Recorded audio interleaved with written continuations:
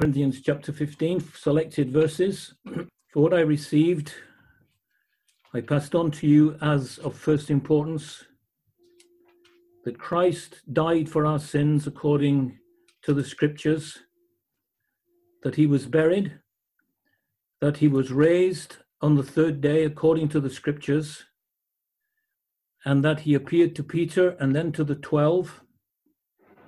After that, he appeared to more than 500 of the brothers at the same time, most of whom are living, though some have fallen asleep.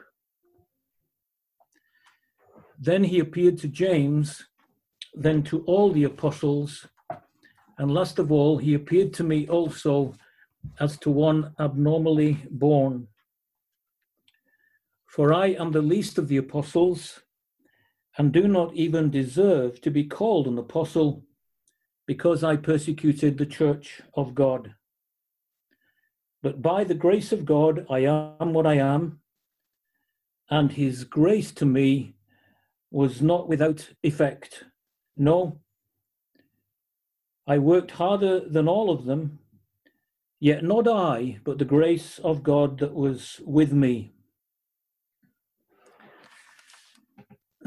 And if Christ has not been raised, our preaching is useless, and so is your faith.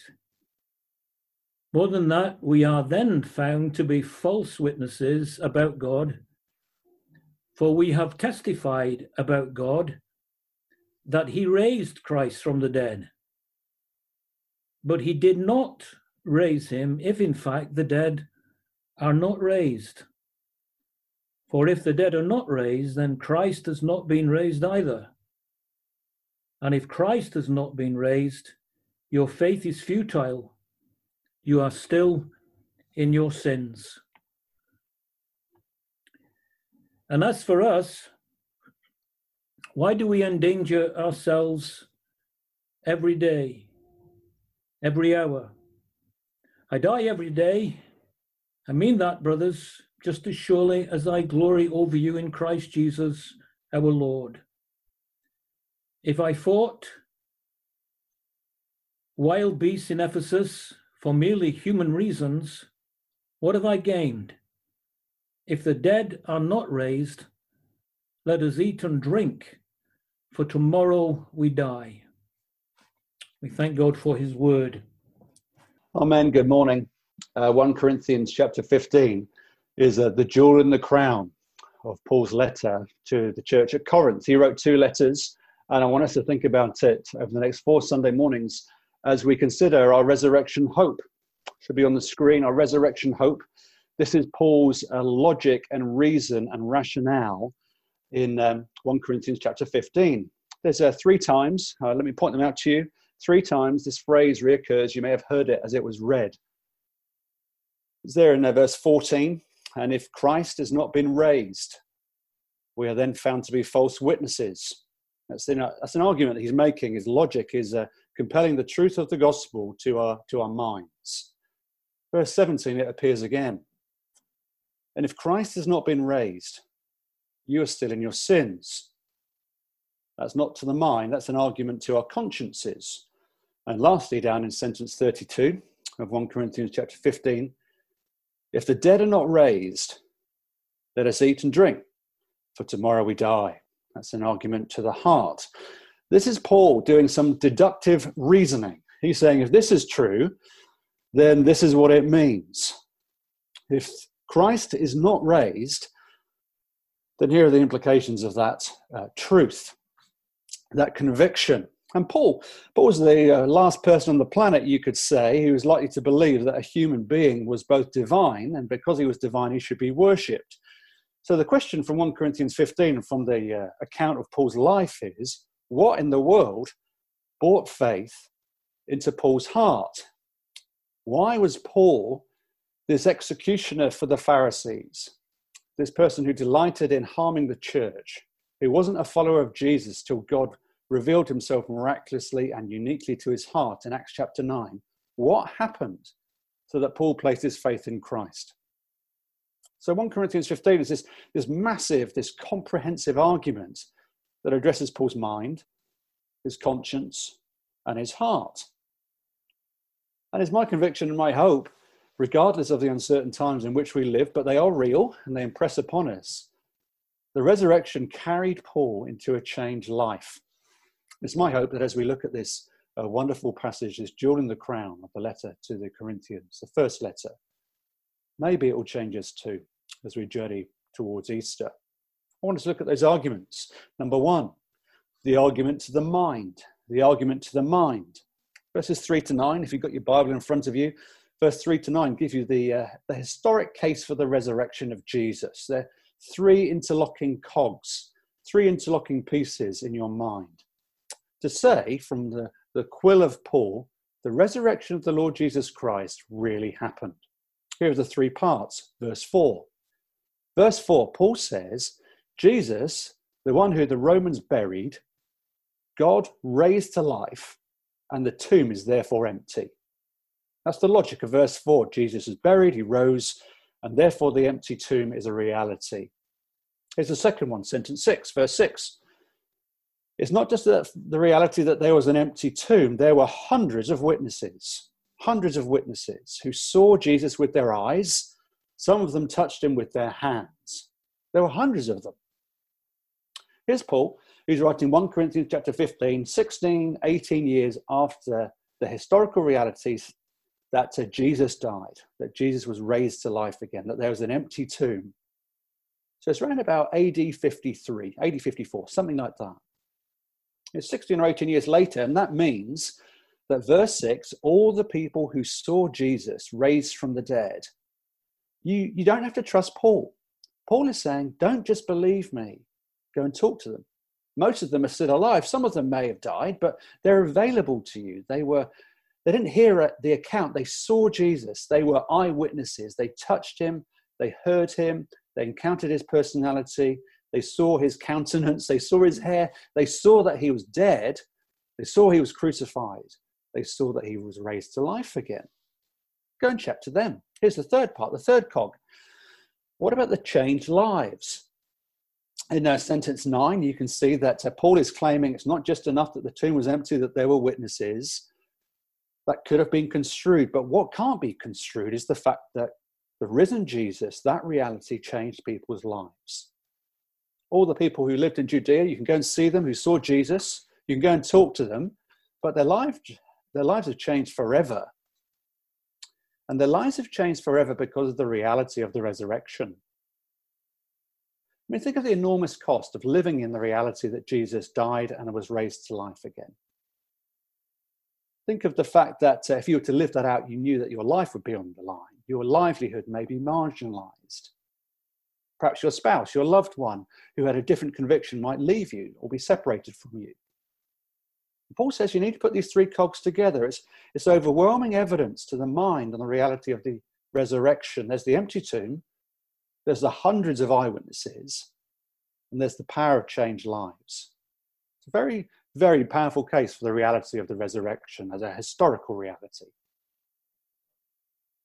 I mean, there's a lot of professors, there's a lot of people with big minds and probably big heads to fit in the big mind who understand this reality of the resurrection and have looked at the primary sources from the first century, and they've written a lot about them. One of them is N.T. Wright. He's an English scholar. He lives up in Oxford. He says this: if the empty tomb was something that people made up, if there'd been no sightings, people could have just believed that the body was stolen. If it had only been the reality of eyewitnesses claiming to have seen him, but the tomb still had the body in it, then everybody would have believed that they were hallucinating. Only if all these parts were true, the empty tomb, the sighting of the risen Jesus by hundreds of people in Judea, the reality of permanently changed lives, people living radically for Jesus, only if those three things were true, those three cogs in the mind, could Christianity have ever begun in the Roman world. He's saying, here's why I believe in the reality of the resurrection. And you can say, well, golly, that was Paul. That was 2,000 years ago. It's okay for him. He lived back then. He could interview people, but it's really hard for me, 2,000 years later, to believe in Paul, let alone believe in Jesus. what you need, what I need is an experience. I mean, if God showed up in my life like he did in the life of Paul, that would change my life just like it changed Paul. What I need is an experience. I need God to reveal himself to me in a fresh and unique way. I need to see some of God's glory, like Paul did, Acts chapter 9. Later in the book of Acts, written by Luke, in Acts chapter 26, Paul is a political prisoner. He's under the rule of Festus, and the governor of the region is a man called King Agrippa. King Agrippa had been around at the time when Jesus died for the sins of the world and was crucified.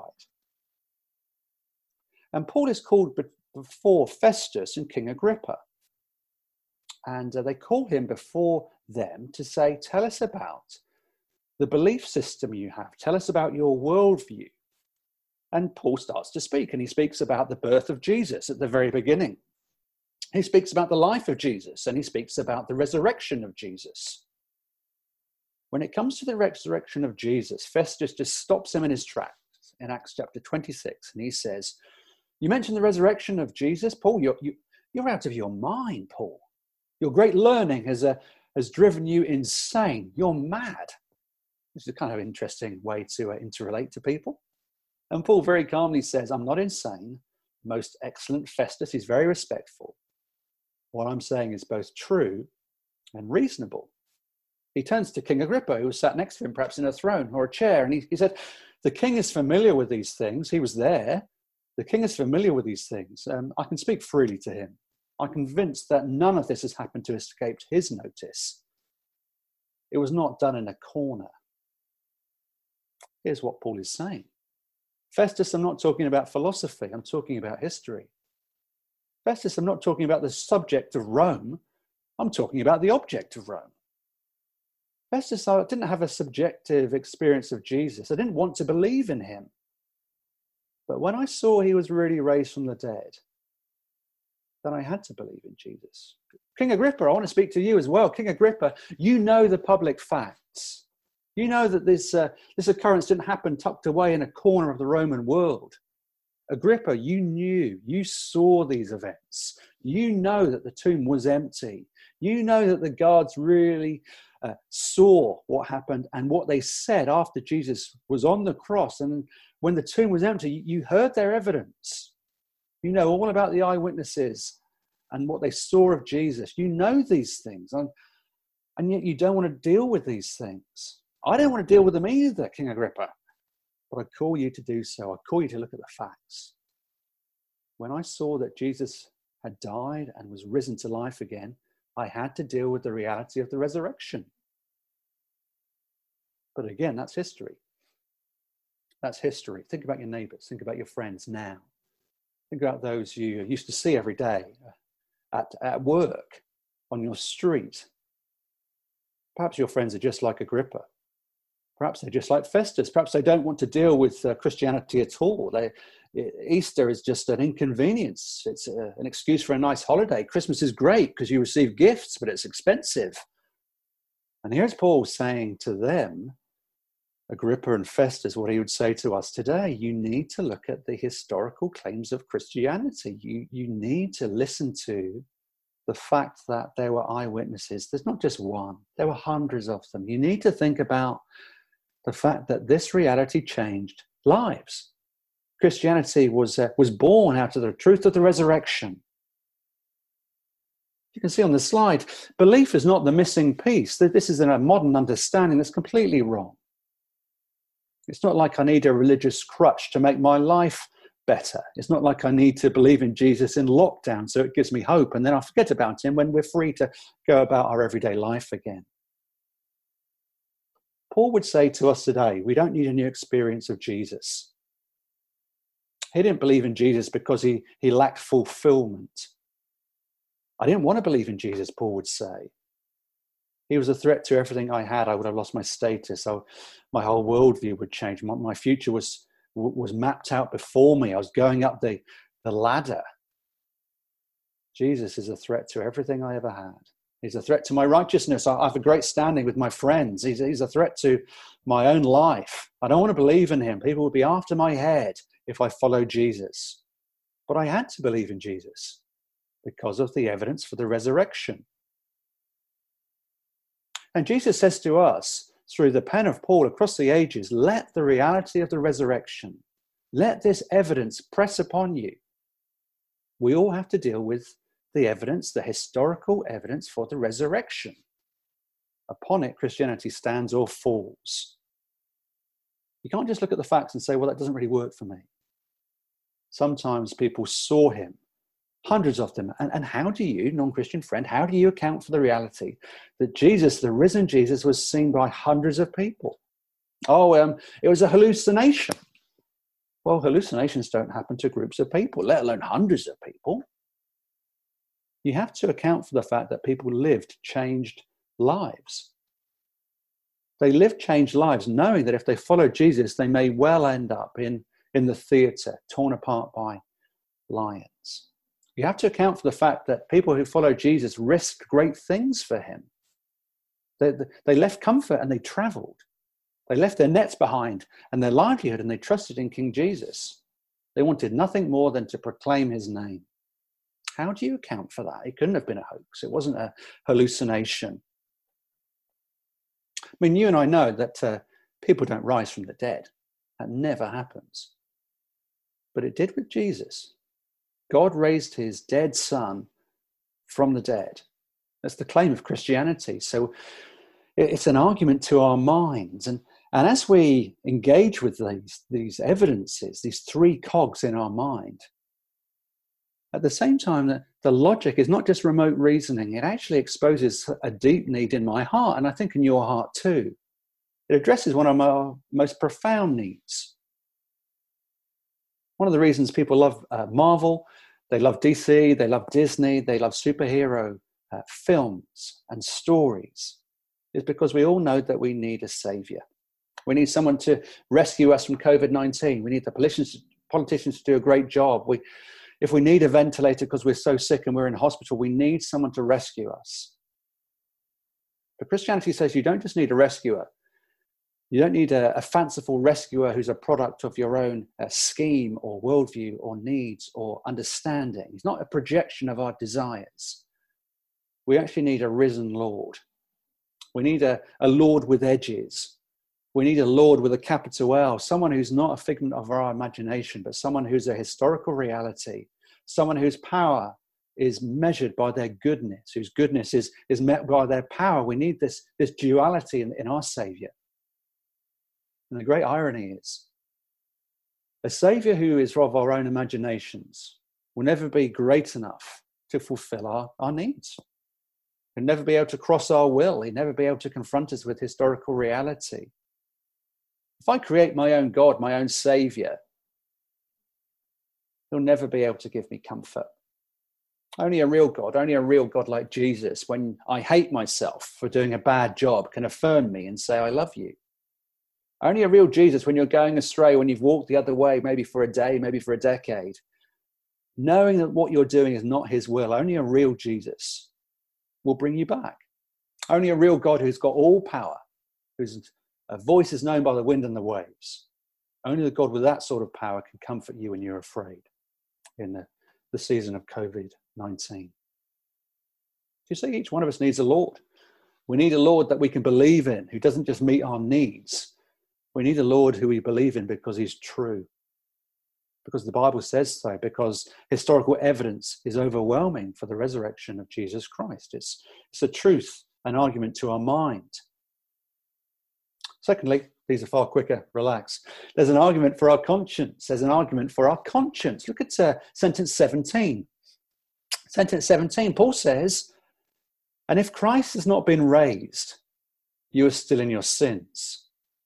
If Christ has not been raised, you are still in your sins. Now, how did Paul get past his past? It's there in sentence 9 as well. In sentence 9, he makes a very brief allusion to his history, his own past life. He's saying, I'm not worthy to be called an apostle. I'm the least of the apostles because I persecuted the church. Here was Paul that for fun, this wolf-like character, he killed people with glee. He sought people's permission from the religious authorities, and then he went and did his dirty work. But now he's in the church. He's surrounded by friends and relatives of those people he killed. I mean, what would have that been like? How could he ever have lived with himself? How could he ever get his confidence back? How can you and I get past our pasts when perhaps we're full of pain and regrets and guilt? Do you know what Paul did?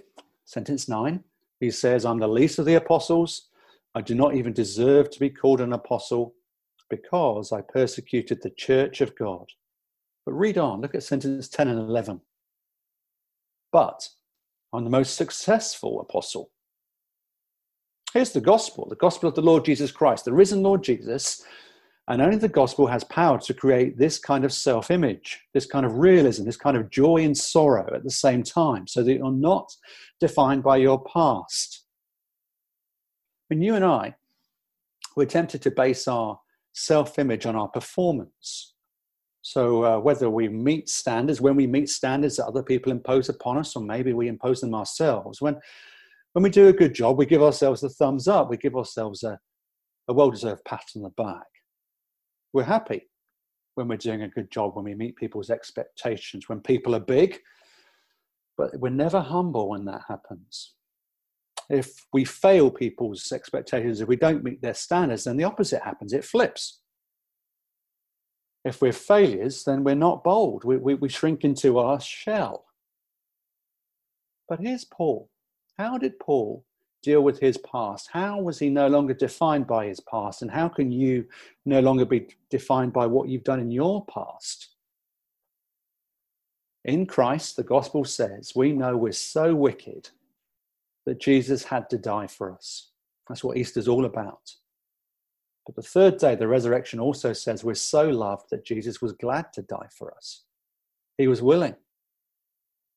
How can Paul move ahead from what he's done, from the people he's murdered and killed, from Stephen in Acts as well, where people are clapping at the feet of Paul, laying down their cloaks before him, showing honor and respect and venerance?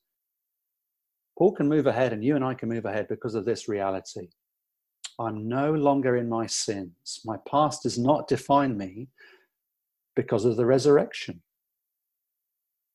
I mean, think about it.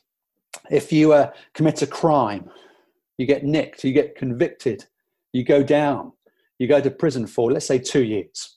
How do you know when you get out that your debt has been paid? I mean, what's the sign? What's the proof? You don't get a piece of paper, I don't think. It's never happened to me yet. But how do you know that your debt is paid? How do you know that you're out, that you're free? They open the door to you. There you are in prison. Your freedom is taken away from you. You're incarcerated. But how do you know you're free? The door is open. The door opens and you're out. You're free. You can breathe air again as a free person.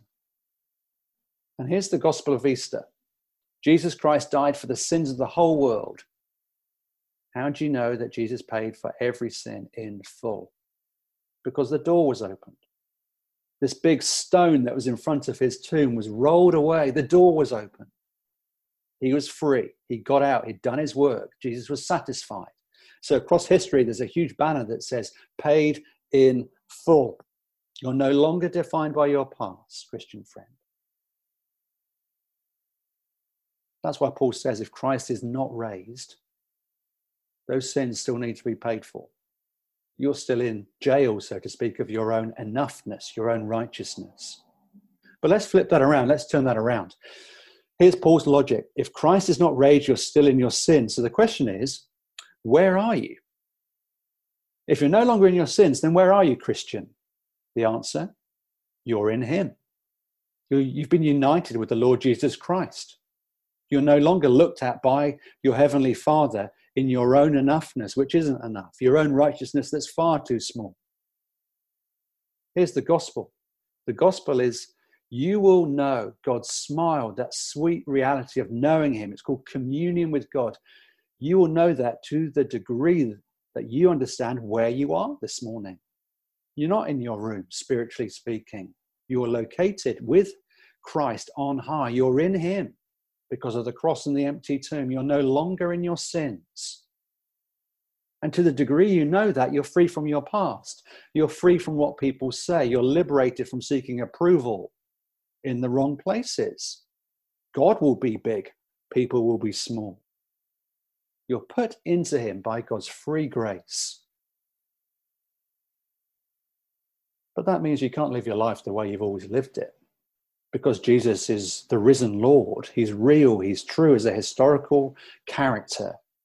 You have to live the way he says. Jesus doesn't just wipe your slate clean, he throws the slate away. And so now, if you're a Christian this morning, you can say, there's now no condemnation for those who are in Christ Jesus. It's called a preposition. It's a hiding word. It's a location word. And Paul's logic is, because of the resurrection, if you have faith in Jesus Christ, God hides you in his Son. So when he looks at you, he loves you because he sees his Son's sacrifice, and you're covered in his enoughness, his righteousness, not standing in your own. But here's the third argument. It's right at the end of the passage that we read today. It's an argument not to our head in terms of our logic. It's not in terms of our conscience. It's an argument to the heart, to our affections in verses 30 to 32. It's pretty interesting. Paul has this enormous confidence in his ministry. It's enormous confidence that he can do almost whatever it takes to get the gospel out. Here's Paul. He's facing death every single day. And he talks about wild beasts in the sentence 30 to 32. Now, nobody knows in the world what he's talking about from our perspective of history. It's one of those incidents that happened that people at the time would have known what it meant. Oh, yeah, that's when Paul... But we don't know what it means. But here's what he's saying. For the sake of the people I love, every single day, I face death. I don't care what it costs to do the right thing. I will do the right thing so that the gospel of Jesus Christ goes out into the world. I don't care what it costs me to love people. I'll lay down my life to put the life of other people first. I'll do absolutely anything, even if it means facing death. Now for Paul, his logic again is, if the dead weren't raised, if Jesus wasn't raised, if I wasn't going to be raised in him, there's no reason at all to live an unselfish life, an other-centered life. If Jesus wasn't raised from the dead, life is just an appetite. Life isn't a box of chocolates, but life is the reality where the strong eat the weak. Life is eating, so eat. Life is drinking, so drink. But when I know Jesus Christ has risen from the dead and death has been defeated, absolutely defeated to its last drop, I can do what's right, even if that means facing death in the face.